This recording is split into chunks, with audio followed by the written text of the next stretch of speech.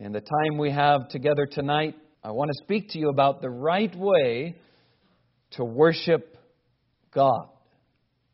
The right way to worship God. And the thundering questions I'm intending to answer by the end of this message are as follows. Is there a right way to worship God? Is there a wrong way to worship God? Who sets the guidelines or the standards in worship? Is God pleased with any kind of worship men offer to Him? Do we have the freedom to incorporate what we like or what we think is best in worship? And how do we know if we or others are worshiping God in the way that He has prescribed? Getting a little bit more specific in my questioning, let me ask these questions.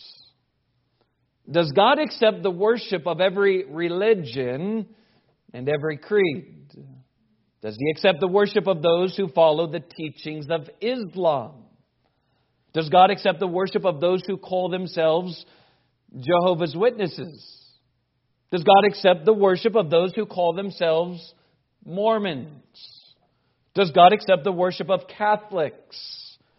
Is God indifferent to their going to Mass, their lighting incense to saints, their attendance to the confessional booth, and their prayers to Mother Mary? Does God receive the worship of those who claim to speak in tongues? Is God pleased with people barking like dogs, floundering on the floor like a fish, and running around the auditorium claiming to be filled with the Spirit? Is it wrong for women to be pastors? Is it wrong for women to preach? How about those who identify with the LGBTQ belief system? There are plenty of places that call themselves churches who declare that God is love and that He is accepting of everyone and everything. So is He tolerating of this ideology? Is God content with churches having themed Sundays in which worshipers focus on something that is popular in the world? Is God satisfied with Super Bowl Sunday? Is God satisfied with Super Mario Sunday? Is God satisfied with Star Wars Sunday? How about Hawaiian Sunday? Or Second Amendment Sunday? Are these things just preferences? Are these things just denominational differences? Is God okay with every style of music performed in worship? Is He okay with churches darkening the platform and the auditorium using rock and roll music to excite the congregation to praise God? Would God be gratified if we did away with confrontational preaching in the church and substituted with skits, movie clips, comedy shows, and small groups in which we can all discuss what we think the Bible says? Is God pleased with those who totally abandon being part of a local church? There are many who say that they can worship God just as well on their fishing boat on Sunday mornings. Is God honored by such worship?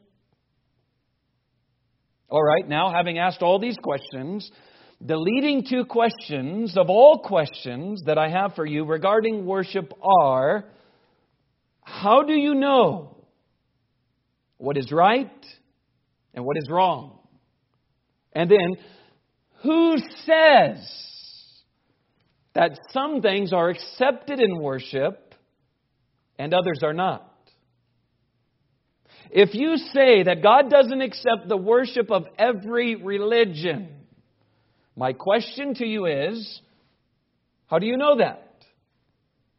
If you say that certain practices and philosophies among various denominations and churches are wrong, my question for you is, How did you come to that conclusion? Two-word question. Who says? And it is this one question that is the question that has been entirely abandoned, not only in the world, but among the greater majority of Christian churches. Who says? Isn't this the question often asked, sometimes with a rebellious tone in the world and among Christian people today? Who says there is a right way and a wrong way? Who says that God is pleased with some things and displeased with other things? Who says that we don't have the freedom to do as we want to do? You see, the fundamental problem hitting us on every front is a problem of authority. We want to be our own authority. And we don't want anyone in our face telling us how we should live our lives or how we should worship God. We live in the days of Judges, where every man did what was right in his own eyes. And every man is doing what is right in their own eyes because they don't want to submit themselves to the authoritative truths of God's Word. And that's what it all boils down to. Worship has become an issue of preference, shaped by man's personal feelings and ideas because we don't believe that God's Word is the final authority for all things. Now, don't get me wrong. We are experts at saying, at declaring that God's Word is our supreme authority for faith and practice. But when it really comes down to it, we act as if it is secondary to our desires, our preferences, and our wants. It is secondary to whatever others want in worship and whatever will get the results. So that being said, in our coming to the question, who says? In our evaluating the guidelines and standards of worship, it is essential that we come to the Word of God believing that God's Word is true and that God has already declared to us how He should be worshipped. Where do we go to find out the way in which God desires to be worshipped? We go to the Word of God. So turning to God's Word, let's examine the foundational elements of worship given to us by Jesus Christ Himself. John chapter 4, verse 24. Jesus says to the woman at the well, God is a spirit, and they that worship Him must worship Him in spirit and in truth. Now, don't pass over that word must too quickly. Look at it again. Jesus, who is God, says that if others will worship Him, it is essential. It is obligatory. It is required that they worship Him in the way that He has prescribed, namely in spirit and in truth. Now, breaking this one verse down for us into two parts, I want you to notice first that there is a declaration regarding who God is before He describes the way in which this same God ought to be worshipped. Speaking of the Father, Jesus says that God is a spirit. And this means that God the Father is not physical in nature and does not have a human body like we do. Now, this truth alone smashes the idea that everything in the universe has a soul and is divine. You've heard it before. God is the moon. God is the sun. God is the stars. God is in the rocks. God is in the rain. God is in the river. The ocean is God. Your pet dog is God. Your pet goldfish is God. The mountains are God. I am God. You are God. God is in the physical elements of life. Well, Jesus' word smashes that idea. Jesus says that God, the Father, is a singular Spirit. Deuteronomy chapter 6. Hear, O Israel, the Lord our God is one Lord. He's a singular Spirit. In fact, God is the sovereign Spirit. He's the Spirit of all spirits.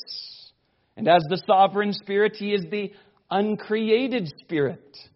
He is eternal. He is invisible. He is infinite. He is holy. He is everywhere present. He is all-knowing and all-wise. Now, question.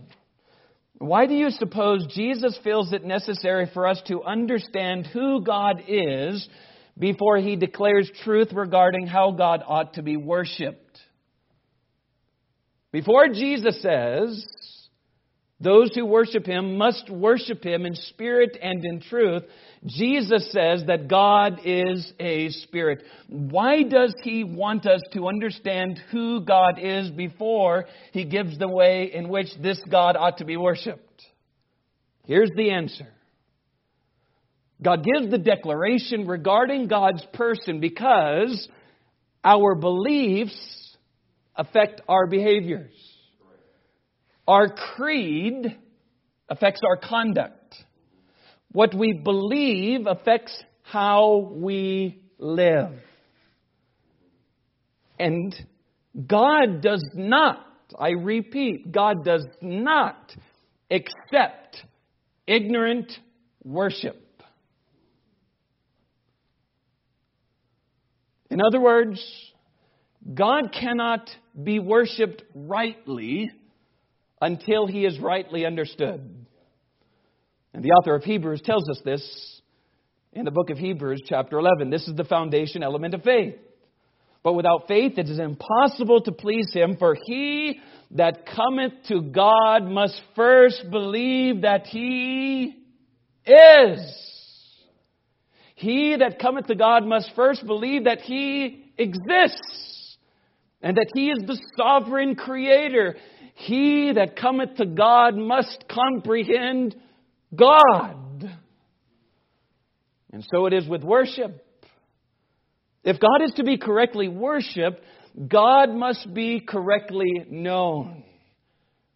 We cannot be like those in Athens that the Apostle Paul came across who worshipped the unknown God. Can you think about that just for a moment? Let's say we gather for worship today and people come into our worship and they say, "Who are you worshiping?" And we reply by saying, "We don't know." You don't know? No, He's unknown. We know that there is some being out there, but we don't know anything about Him. Well, how can you worship somebody that you don't know?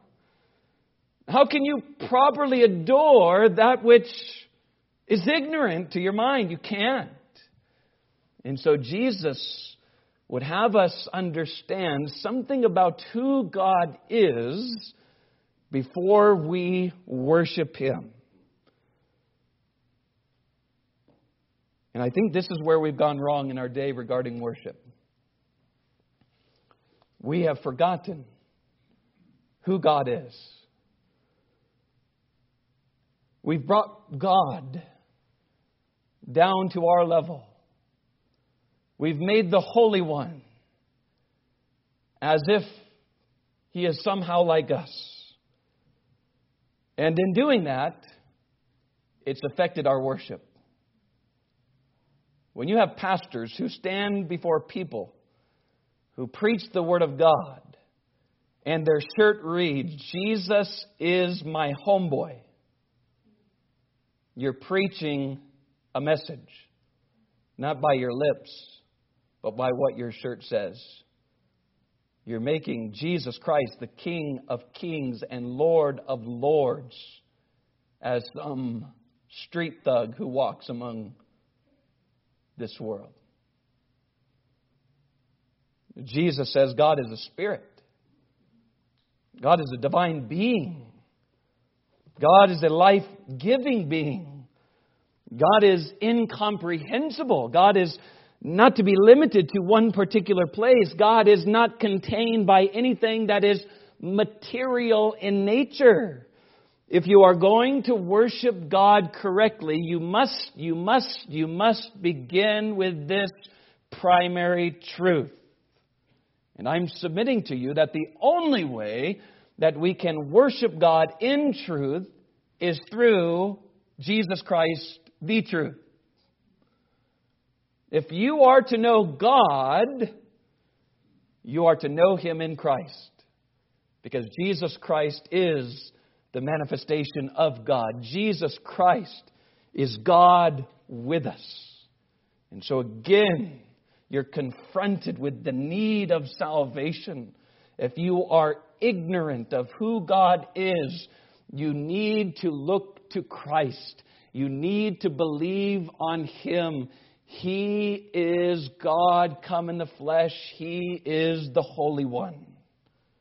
So there's the declaration regarding who God is. And following the declaration regarding who God is the manner in which God ought to be worshipped.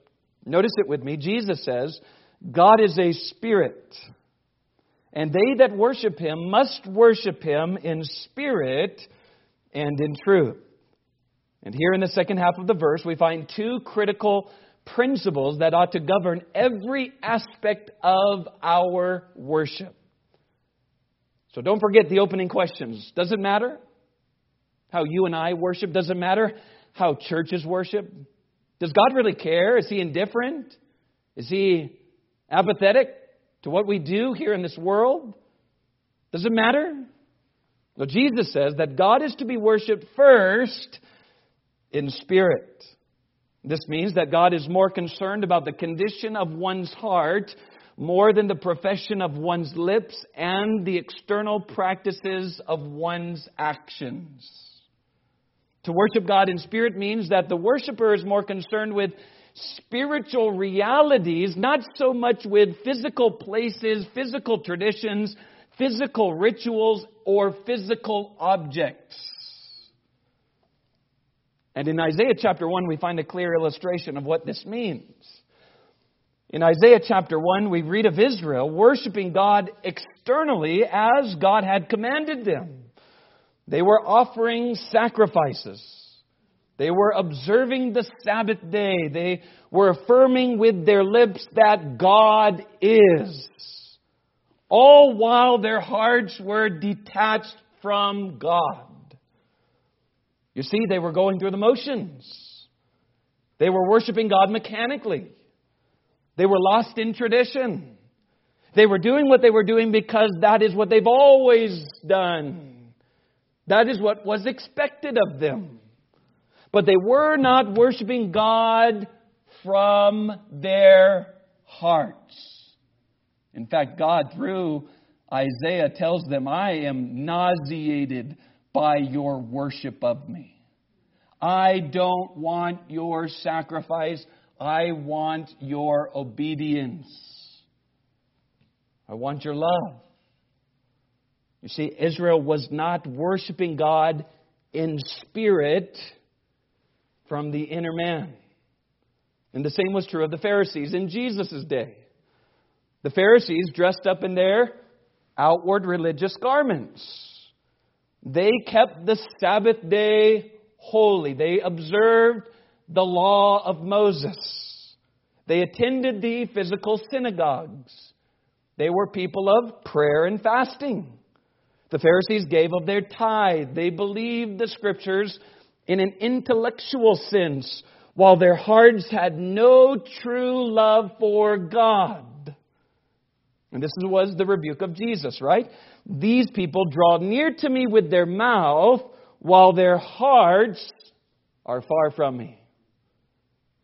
They were not worshiping God in spirit. They were worshiping God in tradition. So when Jesus says that it is needful for worshipers to worship Him in spirit, He means that He wants our heart. God is not interested in our dead duties. God is not interested in our religious rituals. God wants our inward affections to be fully given to Him. A broken and contrite spirit God will not despise. So if we are going to worship God properly, we must worship Him from our hearts wherever we find ourselves to be. And this is the context of John chapter 4. In John chapter 4, beginning in verse 20, you'll find this Samaritan woman giving kickback to Jesus regarding physical places where God ought to be worshipped. Notice verse 20. Our fathers, speaking of the Samaritans, worshipped in this particular mountain at this particular location. Speaking of Mount Gerizim. Our fathers worshipped in this mountain, and ye, as a Jew, say that in Jerusalem is the place where men ought to worship. Jesus saith unto her, Woman, believe me, the hour cometh when ye shall neither in this mountain nor yet at Jerusalem worship the Father. Ye worship, ye know not what. This woman is lost. She's doing what she is doing in her sin because she doesn't know God. Oh, she's speaking a lot about religion and religious tradition. But Jesus point blank says, you do not know what you worship because you don't know who you're worshiping. We know what we worship, for salvation is of the Jews.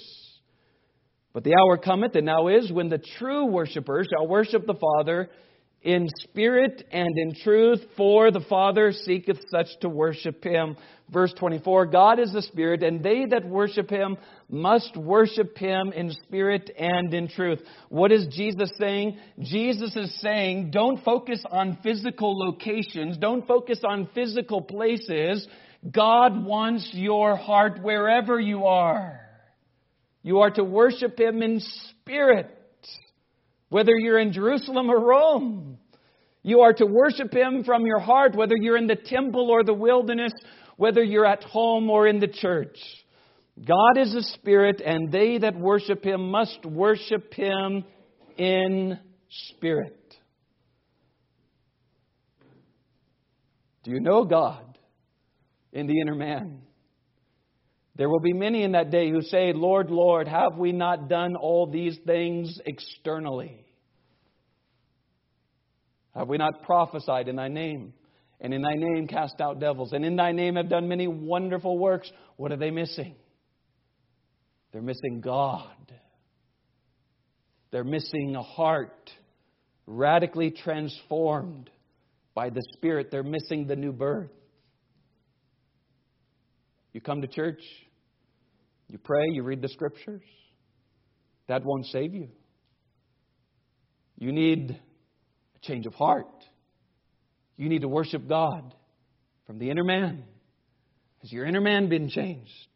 Jesus says, they that worship Him must worship Him in spirit. That's the first critical principle that ought to govern every aspect of our worship. We don't carry on in external physical pomp and circumstance just because that's what we've always done. And we worship God in our hearts through the Holy Spirit. Now notice second, Jesus says, they that worship God must worship God not only in spirit, but in truth. In truth. Now, this simply means that God is to be worshipped in sincerity according to the entire counsel of God's Word. To worship God in truth means that there is a divine standard that ought to order and influence the way in which God ought to be approached. This means that every act of worship is to be guided and regulated not by how we feel, but by what God has said. Our worship of Him ought to be suitable to God's person and God's holy will. We ought to worship God according to His preferences, not ours. Are you with me? Don't lose me. Israel was sternly rebuked by the prophet Isaiah because they chose to worship God how they wanted. They came to that place to say, surely God will just accept our leftovers. Surely we can have one foot in the world and one foot in Christianity, and God should be happy with that. No. And we look at the testimony of Nadab and Abihu, who offered strange fire before the Lord. They were struck down by God in judgment because they worshiped God according to the dictates of their own heart. And then Saul lost his kingship because he did not do things as God prescribed. The Pharisees were rebuked by Jesus because they abandoned the truths of God's Word and chose to worship God according to their tradition. They worship God according to the changing opinions of the rabbis. Ye do err, not knowing the Scripture nor the power of God, Jesus says. In vain you do worship me, teaching for commandments the doctrines of men. In vain, your worship is vain, it's vanity, it's empty, it amounts to nothing. You're going about all these things looking like you know God, but you are nothing but dead men's bones. There's a right way to worship, but there's a wrong way to worship. Jesus is teaching us that God is to be worshipped in the way that He has prescribed for us. So let's go back to our opening questions. Is there a right way to worship God? Is there a wrong way to worship God? Is there a standard? Are there guidelines we ought to follow? Are there principles that we ought to funnel our practices through? Is it up to us? Is it a preferential thing? Is it a denominational thing? Is Pastor Casey just old-fashioned? Is Calvary Baptist Church just out of touch with reality? What's the answer? The answer is, God is a spirit, and they that worship Him must worship Him in spirit and in truth. We believe, as Bible believers, that all of our worship ought to be funneled through these two principles given to us by Jesus. We believe that God, through the truths, principles, and examples of both Old and New Testament, have given us the guidelines of worship. We believe that God's Word alone ought to be our singular guiding influence in life. We believe that God is to be worshipped in the beauty of His holiness. We believe that God is to be worshipped with reverence and godly fear. We believe that the worship of God is not to be fused with worldly associations and practices. We believe that worship ought to be serious and not flippant. We believe that worship ought to be done decently and in order. We believe that there is nothing in God's Word that slightly suggests that we have the right to worship God however we want. Excuse me, but where in Scripture do we find any allowance for turning God's house into a place of entertainment? Where do we find any justification for mixing light with darkness? Seriously. Give me a chapter. Give me a verse. Give me an example. Did the apostles dress up like Easter bunnies To attract the world to Christ at Easter? Did the prophets sit in front of the sanctuary of God dressed up like Santa Claus so kids can have fun? Did Paul tell Timothy in the pastoral epistles that he didn't care who the pastor of God's people is? Did he give the allowance for women to preach the word? Is the Bible true or not? I'm meddling now. Please give me verses, if you can, that rationalizes all the childish, nonsensical, foolish things that take place in most churches week by week. And herein lies our problem. Our problem is we give lip service to belief in God's Word, but we truly don't believe it. We want to do what we want to do. We want to do that which gets people in the door. We want to do that which pleases others the most. We want to do what others are doing, all with little to no consideration of God's Word at all. And I say, shame on us. You want to know what's wrong with our nation? This is it. Professing Christians are shaking their fist at God saying, we know what is best. We will do what we want to do. Your ways are old-fashioned. We need to help you out. What arrogance. What foolishness. What blasphemy. Listen, I'm not talking about them. I'm talking about us. I'm talking about, quote, Bible-believing Christians. I'm talking about, quote, good, quote, conservative churches. The Bible says God is a spirit. And they that worship Him ought to worship Him in spirit and in truth. Does God care how we worship Him? Jesus says that He does. Does God care how we worship Him? Just start reading the Scriptures from Genesis and work your way to Revelation and see the guidelines and standards and principles and truths and examples that show us how God ought to be approached in worship. If God didn't care how He's to be worshipped, He would have never given us His Word in the first place.